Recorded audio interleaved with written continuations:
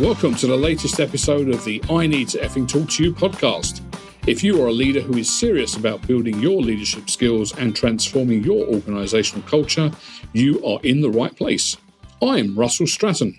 In this episode, I need to effing talk to our special guest and my co-host, Ken Cameron. Hi, Ken. Hi, Russell.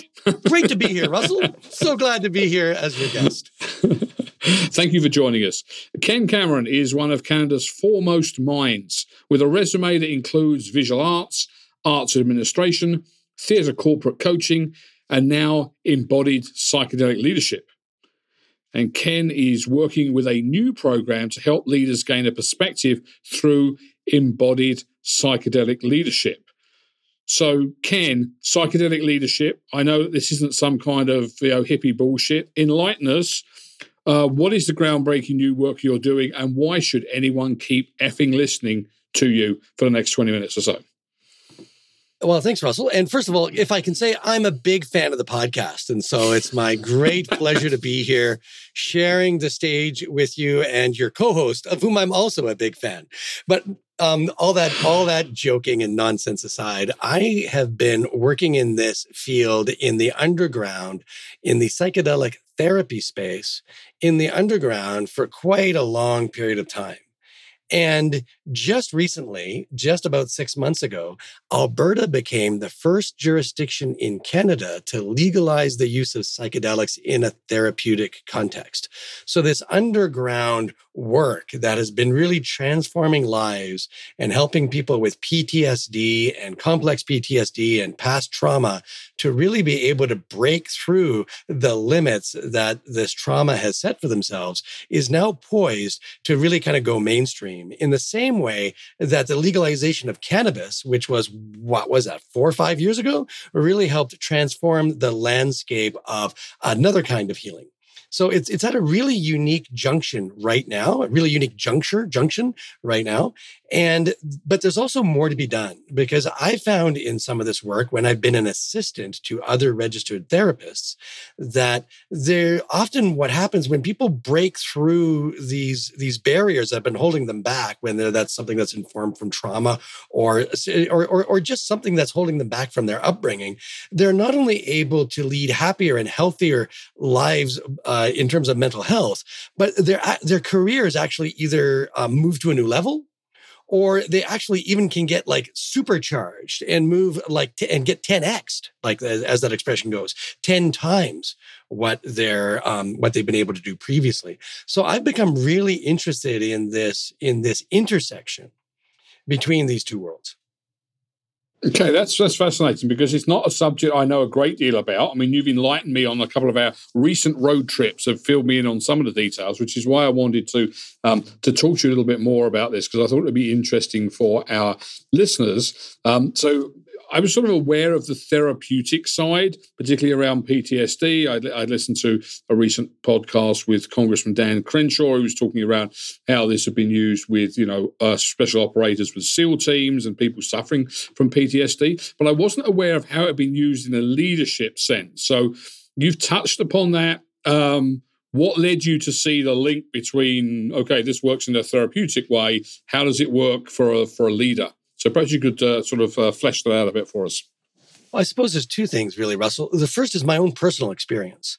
As I have been working through my own blocks with my own therapist, and as I've been engaging in some psychedelic therapy for some of my own issues, let's call it what it is, my own issues that are holding me back, I've discovered that once I break through those issues or those barriers or those challenges, then I'm really able to become the leader that I always wanted to be. And I'm also able to see new directions for my work, or being able to see what's really holding me back from embracing the direction that I've chosen to take, what might be holding me back, where I might be a bit more tentative in a way that really isn't allowing me to kind of step into that space that I'm trying to carve out for myself. I've seen that manifest, not just for me, but for others. So I think that's the first thing, is that kind of lived experience. And now I could be continuing this work in the underground, just with people I know, with some of my contacts, but I'm taking a bigger, bolder step out into the public realm, not just because of the recent legalization of these psychedelics in a therapeutic context, but also because there's been so much in the media lately. You talked about that podcast that you heard with that congressman, and many of our listeners will have heard of those, the famous podcasters, Joe Rogan or Tim Ferriss, both of whom are big proponents of how psychedelics can be used in a leadership context. And another one is Aubrey Marcus, who's another writer and leader in that space. And a lot of these people are talking about using psychedelics to help move forward.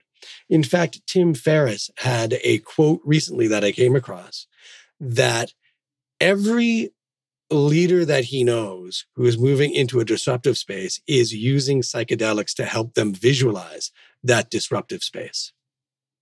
That feels like an exaggeration to me. I can't imagine every single leader that Tim Ferriss has ever met is using psychedelics to move into that space. But the fact that he's speaking so confidently with such hyperbole suggests that there's an awful lot of them.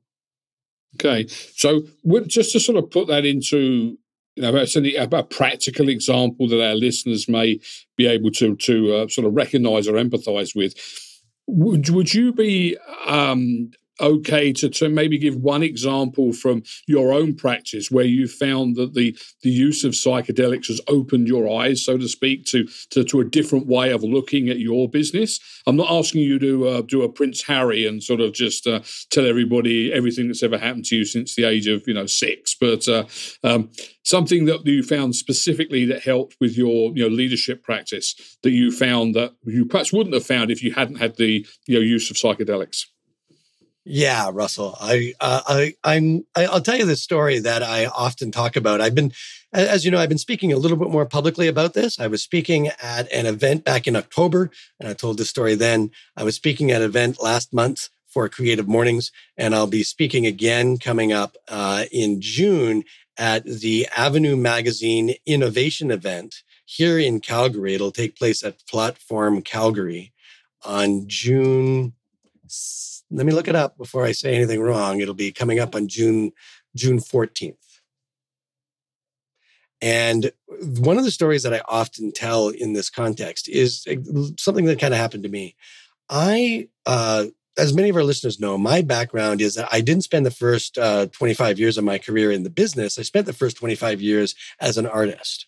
I was a playwright, theater director. I was a festival programmer. I was an arts administrator. And in that context, I rose to the height of that profession. I was the leader of Canada's National Theatre Festival, and I was a much produced playwright.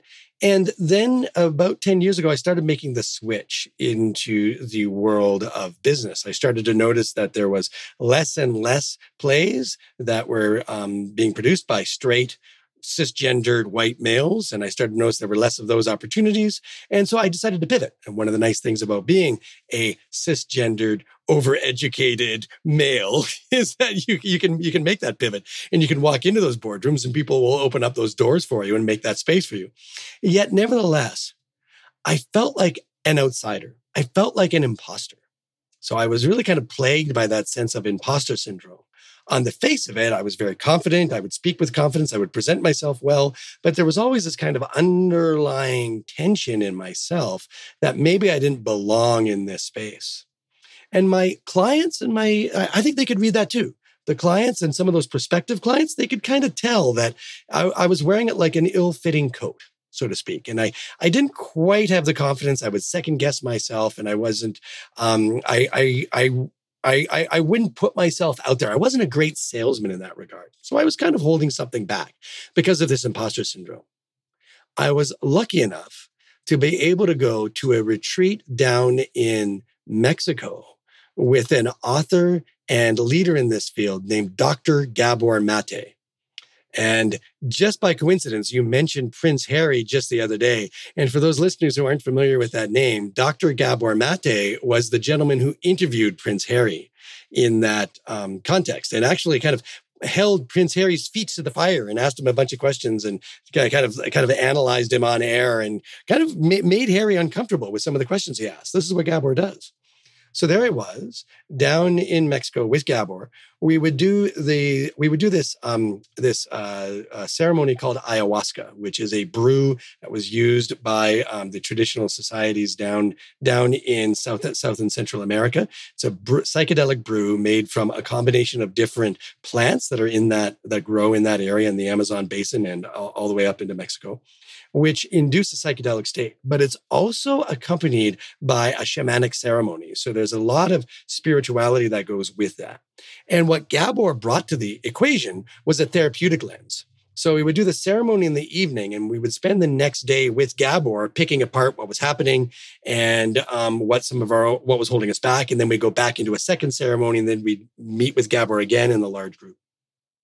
One of the things that Gabor asked me was, when I talked about this outsider syndrome, moving into the world of business, Gabor asked me, well, was this the first time you have felt like an outsider? And when I reflected on that question, I realized, no, it wasn't. I had gone to a rich kids boarding school north of Toronto, but I wasn't myself from the elite. My parents were farmers. And they were very middle class. They were, in fact, both my parents had been relatively poor when they were born during the Second World War. My father didn't have electricity until he was 16, didn't have a tractor until he was 14, was farming with horses, didn't have a telephone until he was 18. He said that was the worst. He didn't mind not having electricity, but not having a telephone as a young man growing up and trying to engage with the community was a very different world than what I grew up in.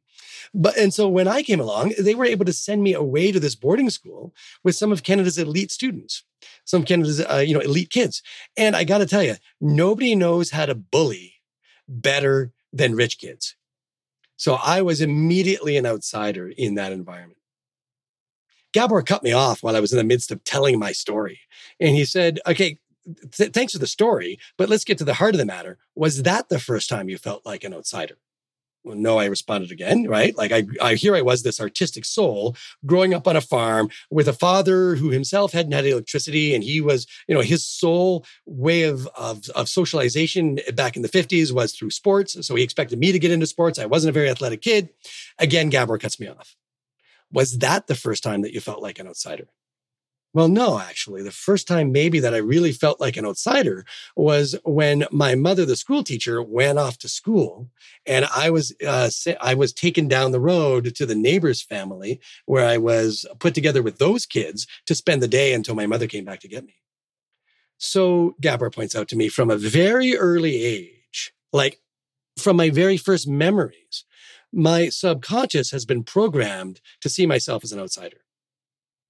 So fast forward now until I'm in my 40s, and no wonder I don't see myself belonging at the head of this boardroom table. So what I was able to do with the assistance of the therapist and of the medicine was I was able to move beyond just understanding that and be able to embody that. That's great. Thank you for sharing that, Ken, and for sharing something quite personal there about your background and sort of delving into some of the therapy you've done. So you said about embodying it. So what does that actually mean? Because I think people listening can understand the therapeutic part of somebody talking you through that. How does the psychedelics enable you to embody that? Yeah, thanks. And I did a lot of training in this area. And the particular training I did is not just around psychedelics or becoming a psychedelic guide, nor even becoming a therapist. But the work that I did was around somatic relational therapy. And so what that means is the relation between the client and the practitioner, but also the relationship between the client and their body. Somatic means being in the body. Soma means body. So here's the way that kind of works. There's the human nervous system has been programmed through years of evolution to look first for threats. So if you try to take us all the way back through the evolutionary tree until we're small hominids hanging out on the savannah, and there's some movement in the grass, and our primitive brains, even before the cortical regions are developed, the primitive part of our brain is trained to go, movement in the grass. Oh no, it's a lion, run up the tree. So, or get ready to fight. So it's either that the brain is programmed to go into either a fight or a flight response, right? Either run away or pick up a stick and fight back. And so now let's fast forward and then the other thing I should say too is those hominids survive in a tribe, in a group, in a troop, in a pack. So any hominid that is excised or kicked out of the tribe is on the savannah is going to get eaten by the lion. So we have two things going on in our primitive brains. One is that we're programmed for threat. And the other thing is that social threats are just as real as physical threats. So now let's fast forward through millions of years of evolution. We are now in our post-industrial society. We're hanging around in the modern boardroom. And every one of us still has that primitive part of our brain that is like old programming. It's like that computer software you have where like they build like version 10 is built on version 9, on version 8, on version 7. And there's this little flaw in the code way back in version 1 that causes the whole thing to crash once every 3 days, right? All those Microsoft products, that's what we got stuck in our heads. So when I'm in the boardroom table and I'm feeling that maybe I don't belong, my brain is immediately doing two things. Number one, it says, I'm going to be kicked out of the tribe. And if I am kicked out of the tribe, then that's a life and death situation. So our brains are programmed to go to a threat response first. We're looking for life threat first.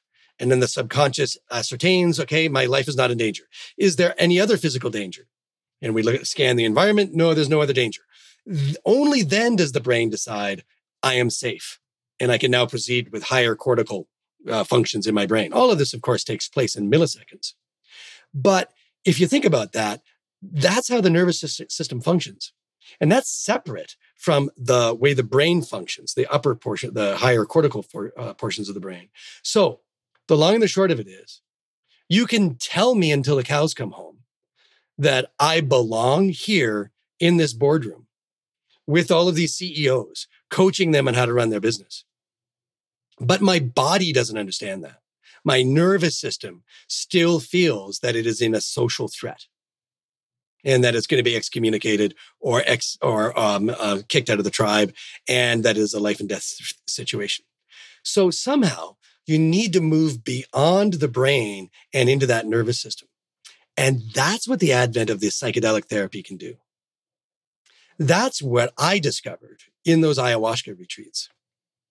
I found myself in the jungles in Mexico with Dr. Gabor Mate lying right next to me.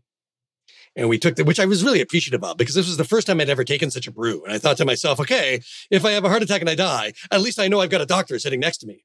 And then they come around with the brew and we all take one, including the doctor. So now I'm like, okay, well, maybe not. But so I end up taking the brew and I go through this ceremony. There's lots of visuals, there's lots of pictures, lots of visuals, lots of things going on. There's lots of noise happening. There's lots of chanting, lots of singing. And just as the evening is winding down, I'm thinking to myself, well, that wasn't so bad. I got another ceremony tomorrow night. I'm going to get a little more clear on what my intention is. I want to learn what it's like for me to be confident and comfortable with myself. And I remember lying there on my little yoga mat in this room, outdoor room with 24 other people, thinking to myself, you know what it really is? I need to learn to love myself. In the same way, I need to see myself the same way other people see me. And in that moment, I looked over to the entrance of this open air pavilion where we were sitting, and I saw myself walking in.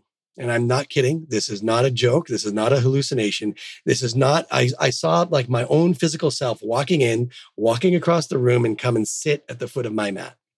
And this wasn't like in some Hollywood movie where it's some ghostly figure like myself. This wasn't some kind of ectoplasmic shape that was like blue light that was taking place. I was convinced that I saw my own physical self come in and sit down next to me. And sit cross-legged as close as you and I are sitting. And I saw myself looking in my own eyes, except they were the eyes of myself my older self. And I could tell that not because there was wrinkles at the corner of the eyes or gray hair or a gray beard or anything like that, but I could see there was a wisdom in the eyes that were looking back at me. And myself said to me, I love you. When all of this is over, when the medicine wears off, when the sun comes up tomorrow, when you go back into that session with Gabor, just remember this one thing. I love you. And then all of a sudden it vanished. myself vanished. I laid back down, I went to sleep, and I woke up at dawn. Everybody else was kind of leaving, and I felt refreshed and renewed.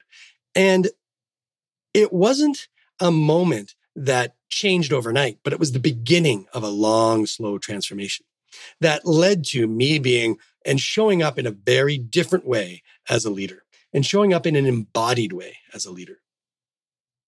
That's very fascinating, Ken. It's very thought-provoking. I think our listeners listening to that will be, can sort of sense that journey and picture that in their head. So that's fantastic. I think what we're going to do before I want to dig down into some details of what you've been talking about after our intermission, but I think we're going to take our break here. Take a short intermission for a moment. When we come back from our advert break, I'm going to delve into this in a little bit more depth with Ken. And so we'll be back in a flash. Okay, this is going to be a different kind of ad. One of our clients wants to do the pitch for us. That client is Dean Jetton, who's operations manager at Volker Steven Highways. Dean was a guest on our podcast in episode number 36. And at the end of his interview, he surprised us by telling our listeners just what he thought of our work. Russ and Ken, I appreciate the work your team does with managing difficult workplace conversations. Volker Steven has had the pleasure of going through that a few times now. And I know some other parts of our companies are also engaging that with yourselves and Blue Gem. And just for the audience's information, we know in a work environment, it goes without saying that there's different views and perspectives out there. Agreements, disagreements, conflicts, etc. are going to take place.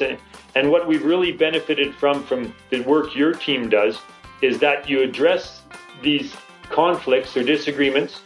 You work with the company, you address their specific conflicts and disagreements, and you make it a real life setting by bringing actors and mediating and keeping that context going and the discussions going. So it prepares our leaders in Volker Steven and others in the leadership role to be ready for these conversations when they do take place.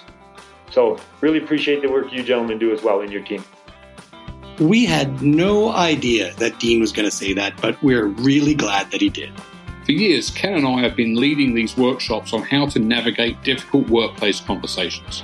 Because we use live actors to play your difficult employee, customer, supplier, or boss, it's as close to the real thing as you can get without having the real problematic individuals in the office with you. And let me tell you, it's a whole lot psychologically safer. If you'd like to find out more about our live workshops or our online courses, then head on over to ineedtoeffingtalktoyou.com. And now, back to the episode. Welcome back to the I Need to Effing Talk to You podcast. And today I'm speaking with my co-host and special guest, Ken Cameron, who is not only appearing on the podcast, but he's also with his favorite co-host himself on the podcast. So there we are. That's a great opportunity. Russell, it's a huge pleasure for me to be here. Thanks so much. Love the book. Love your work. You're too kind. You're too kind. Okay, so what I'd like to do, Ken, is I'd like to drill down into some of the terminology that you've mentioned across from there.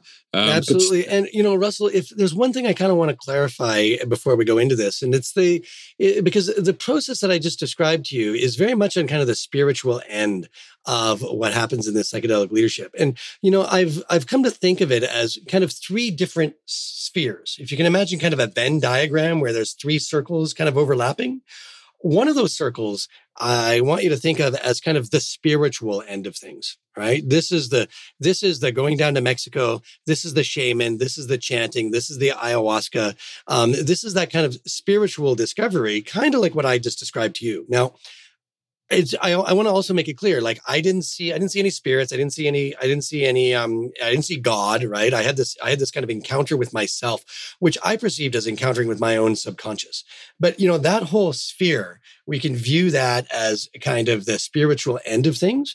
And in that realm, often you see practitioners using like the actual medicine, the plants, the actual mushroom, right? Like it's much more organic.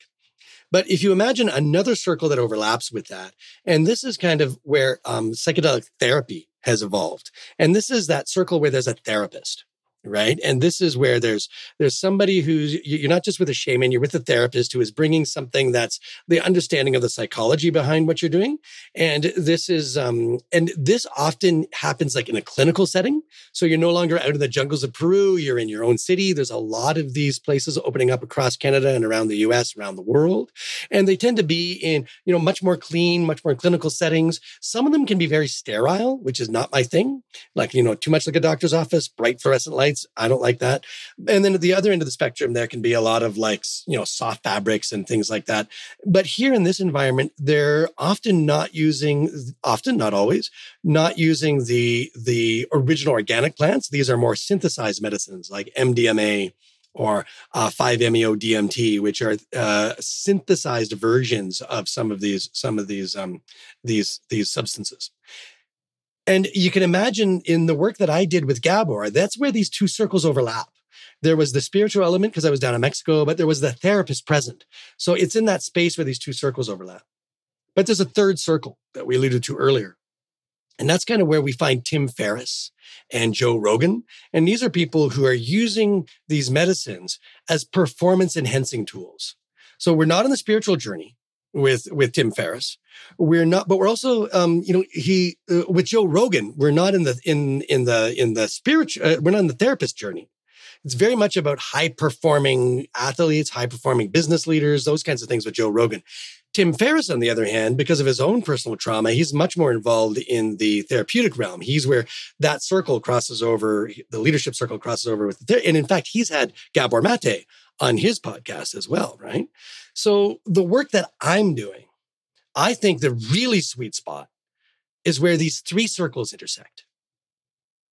Where it's not about therapy, but it's also not about all the spiritual woo-woo, which also kind of turns me off. But it's also not purely just about like, let's take this medicine and decide that we're going to reinvent our business. There's something in the middle there. And this is that space which leaders are starting to really discover now, this notion of embodied leadership, where your whole self is showing up with empathy, with awareness, with a critical mind, but also with an empathetic mind. And so that's the space that I want to be working in, is where these three circles overlap. And I don't find anyone else in the world working in this way. Okay, thanks for that explanation, Ken. I think that really sort of helped talk about where you're working specifically in that intersection.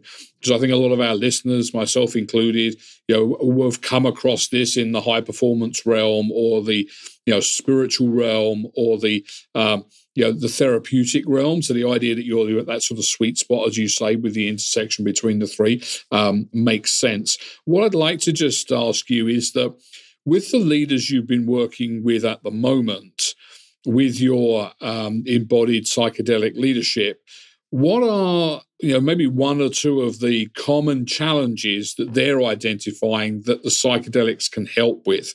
Perhaps you could tell us a little bit more about that.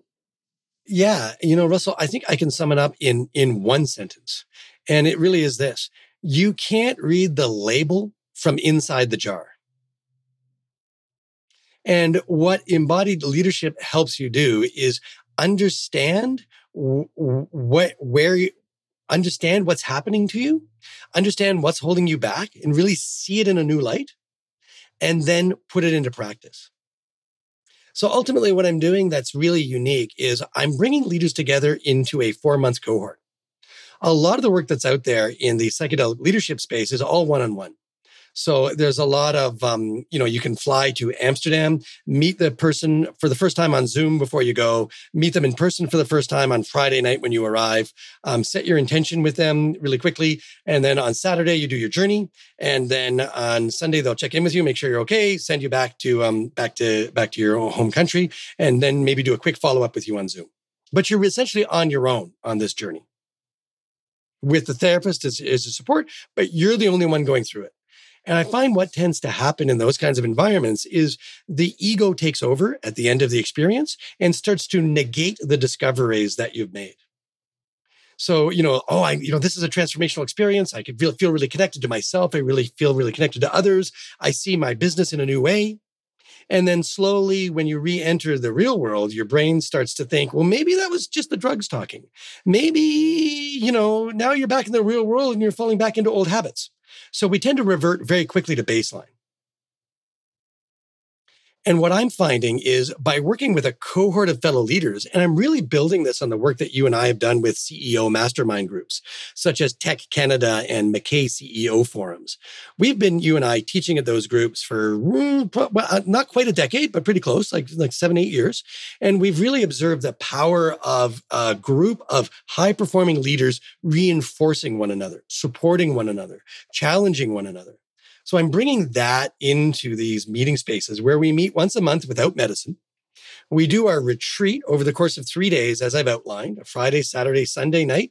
Friday night, all day Saturday, Sunday morning, and then to really set the intention. But then the cohort reconvenes again. And you're together with leaders that you've been vulnerable with, and they're there to help hold you accountable to this new change that you've set for yourself. They're not forcing anything on you. I'm not forcing anything on the participant, but you've got the opportunity to say, this was a new transformation and I'm doing this thing and this is what I'm going to be doing next. And then a month later, you meet with those people and you say, yeah, I'm having this problem with blah, blah, blah. And your fellow cohort members can say, and didn't you just tell us last month that you were going to be approaching that differently? What happened? How can we support you? How can we help you reinforce that new pattern that you want to be moving towards?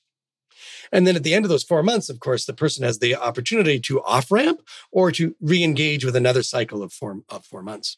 So we have really found that the cohort really, really makes it work because they help you get outside of the jar that you're in so that you can read the label. So much so that we found we had our cohort meeting together several times. And then on the first night of the retreat, again, remember, this is without medicine. So it's Friday night. We're sitting together in the retreat room with myself and my co-facilitator. And each one of these 4 male participants had some tears, had some real vulnerable sharing moment that caused them to cry in front of their fellow leaders. And, halfway through that night, each of these participants were like, I don't even know if we need the medicine tomorrow. I mean, I'm still going to do it, but I don't know if we stopped right here, this would still be a valuable discovery. So we know that it's the cohort that really supercharges the whole experience. And that totally makes sense, Ken, because, from our previous work, as you say, when we've done work with people like the McKay Group or Tech Canada, also the work I've done in the past with action learning sets, and we've had clients, haven't we, where we've had a cohort work through over a period of time, and that continually coming back and revisiting, holding each other accountable to what we're going to do, but also that part of being able to I suppose bolster people when sometimes you start to doubt yourself.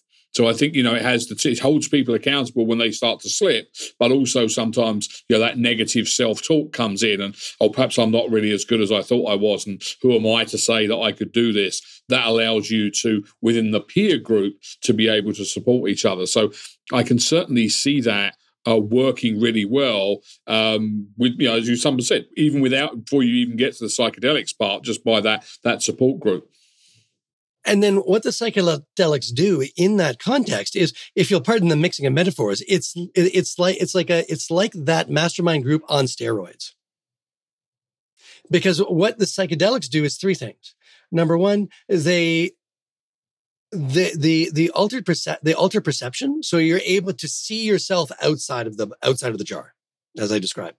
The second thing they do is they disrupt your established thought patterns.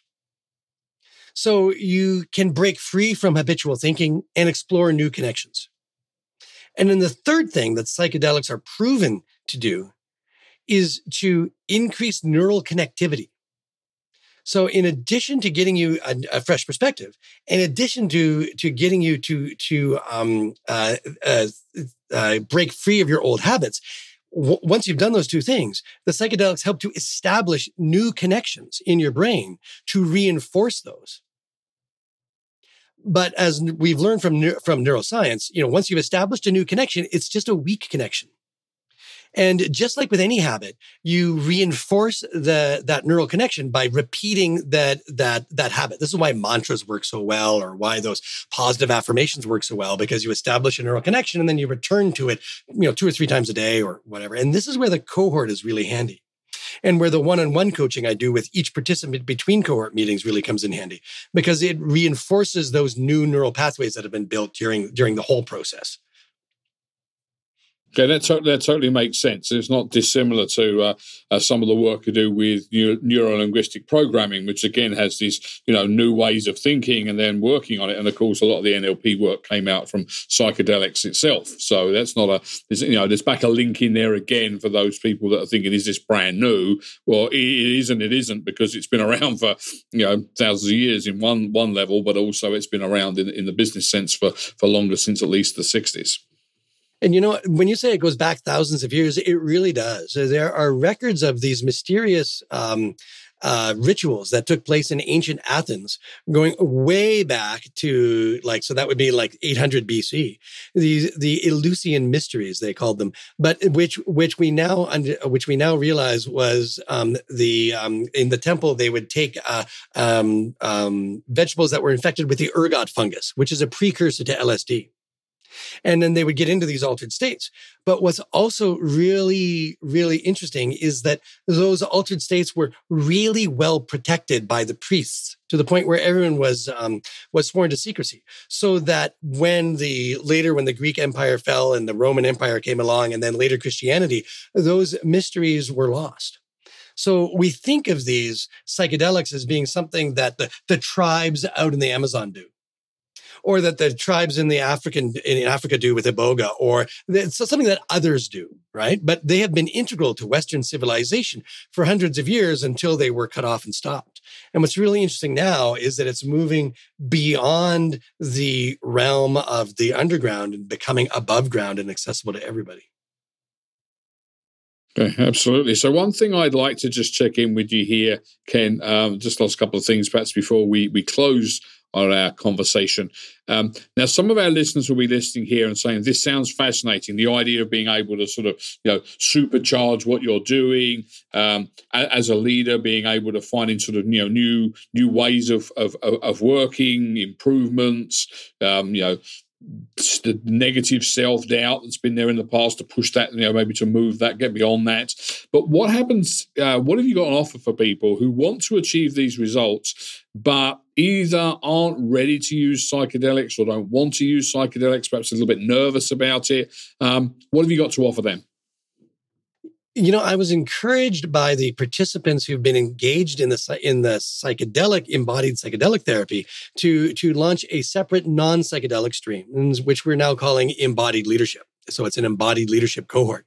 If you remember back in my earlier story, when I talked about that first evening before we started the medicine, where the participants were like, oh my God, the work has been so powerful up to this point, I don't even know if we need the medicine. And so based on that and the encouragement from the participants that night and afterwards, right through to the end of that journey, we're really launching the embodied leadership program, which will include a lot of the techniques that we use to kind of set the stage and hold one another accountable. And what's really interesting, Russell, is that a lot of those techniques are the same ones that you and I use in a lot of our other workshops. The shift card deck, a lot of the worksheets that we use, a lot of the things that are held forth in the coaching sections in the I Need to Effing Talk to You book that you and I co-wrote together. So this is again that middle space where it's not just about the woo-woo and it's not just about the therapy, it's about leadership. And so in the embodied leadership form, we're moving further into that one sphere, away from the medicine elements of the other spheres. Okay, that sounds cool, because I could certainly see people who would be interested in exploring that and maybe would want to, slowly get involved with the psychedelic side or not do that at all. If people started off with the embodied leadership and then they wanted to maybe dip their toe in the water of psychedelics, do you do anything around there where people could maybe just sort of try it out on a small scale to see how it worked for them, and then they could decide to do more of it or just sort of keep it as it is? What do you offer there? Yeah, one of the standard protocols in psychedelic therapy, and this is a way to tell whether you're working with a trained psychedelic therapist or someone who's just done a lot of drugs and wants to be a guide, is that a trained psychedelic leadership will never take you into a retreat without a lot of work in advance. So the teams that I work with and the therapists that I am asked to be an assistant to on some of those journeys will have often worked with a client a minimum of 3 months, often more like 6 months, meeting regularly once a month before they get into any kind of psychedelic retreat. And so I'm applying the same principles. We're not going to rush into anything here, right? I'm not going to rush into any of this. This is why even the embodied psychedelic path has multiple months of the cohort meeting before you get into it. But there are also people who might want to explore some of this, but either I can't make those monthly meetings because they conflict with my travel schedule for work, or I'm just not sure I want to be that vulnerable in a group. Right. So with those individuals, I'm working one-on-one. So there's a combination of one-on-one coaching with what a lot of your listeners might have heard of, which is called microdosing. So this is where somebody takes a sub-perceptual dose of a psychedelic. So just enough that you hardly even notice it. So you might think of it as 1/10 of an active dose. Right? Somewhere between 1/10 and 1/4 of an active dose. And I had my first experience with this kind of relatively recently. It was only about maybe like 6 years ago, I think, when my wife and I were going to the cabin. We were going to be working on something. And we thought, well, let's try this out. Let's do it at the cabin where we're not going to, we're not going to embarrass ourselves. And, we'll do it at the cabin on a day where we don't have any other obligations. So the worst thing that can happen is we don't get the work done that day on this project that we wanted to do. I was working on, on a book, actually. And so we sat down, we took a little bit of LSD, as I say, it was between 1/10 and 1/4 of a dose. And then I think it was a 1/4 of a dose. And I was working, we did that at around 11 o'clock. And then at around 4 o'clock, I turned to my wife and I said, I don't think it's working. I don't really feel anything. And she said to me, maybe, but you just worked for 5 hours on your novel without a break. So I think it's kind of working. So it's true. It was improved focus. It was improved imagination. It was improved articulation and improved energy.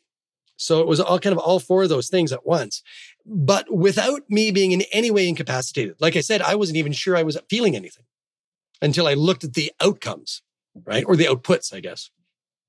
So where this is really helpful, I think, is you can get a lot of one-on-one coaching with performance coaches, with life coach, with business coaches.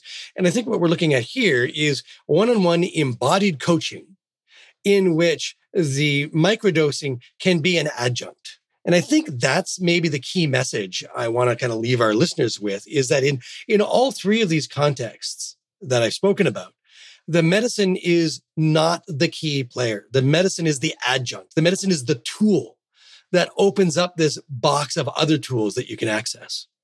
I myself am really, really leery of any therapist or leadership coach who looks to a psychedelic as some kind of silver bullet or magic potion, because it really isn't. It's really all that the psychedelic does is give you more work to do. It just points you in the direction and opens a door or a bunch of doors for you. But then you have to do the work of choosing to go through those doors. And that's, I think, where the accountability piece, either in the cohort-based or in the one-on-one work, really is valuable. That's great. And thank you so much for clarifying that, Ken, because I think that will really have helped our listeners. And if I can just sort of, how I'm hearing it from you, that, the series of, I suppose we'll choose the phrase, modules that you're working people through and the coaching and the topics that you're covering with them as part of that embodied leadership program is there. That's just the solid foundation that you have, and that the psychedelic, whether it's microdosing or whether it's the full experience, only comes partway through there and is an add-on to that may further enhance what you're doing, but it's not just the, hey, take this and guess what, something miraculous will happen. So I think that's important to be clear, if I've understood that correctly, that it's that sort of an enhancement, not being, that's the foundation of it all, and there isn't anything else beyond that, just an experience that you might have.